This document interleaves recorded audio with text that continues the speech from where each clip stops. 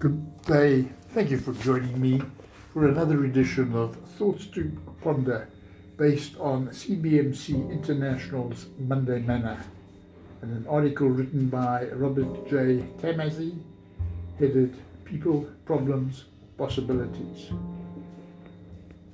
Business would be so much easier if it weren't for the people. Have you ever heard this or thought something like it yourself? If so, you're not alone, because the vast majority of problems we encounter in life and work have something to do with people. However, eliminating people is obviously not an option, and why would we want to? Author and business executive Mac Dupree wrote, "People are the heart and soul of all that counts. Without people, there is no need for leaders. Leaders can decide to be primarily concerned with their assets, or they can go beyond that and capitalize on the opportunity to leave a legacy which provides greater meaning, more challenge, and more joy in the lives of those who leaders enable. A company might be focused on products, but it requires people to design and make those products.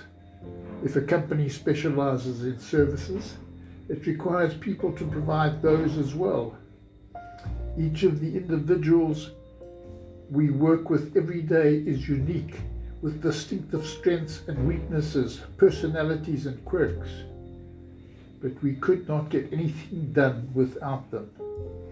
As Dupree stated, rather than complaining about the issues people can present, we would be wise to constantly consider how we can take advantage of opportunities to leave an enduring legacy through them.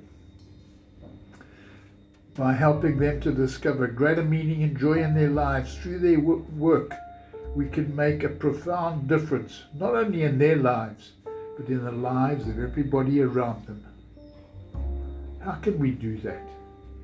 How can we ensure that our primary focus is on the people we work with and for whom we have a responsibility? The Bible gives some sounding principles to follow.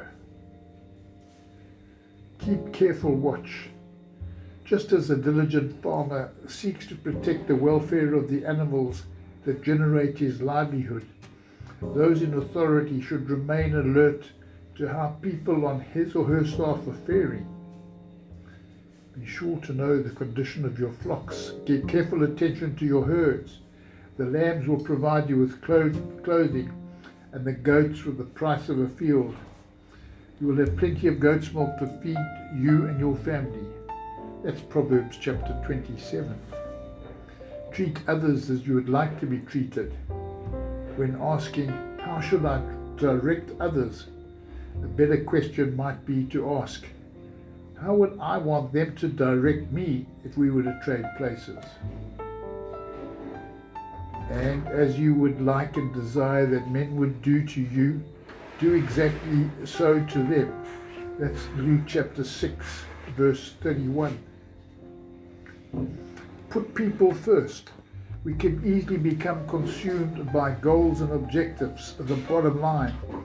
But for workers to perform at their best, they need to know they are cared for and valued. Do nothing out of selfish ambition or vain conceit, but in humility consider others better than yourself.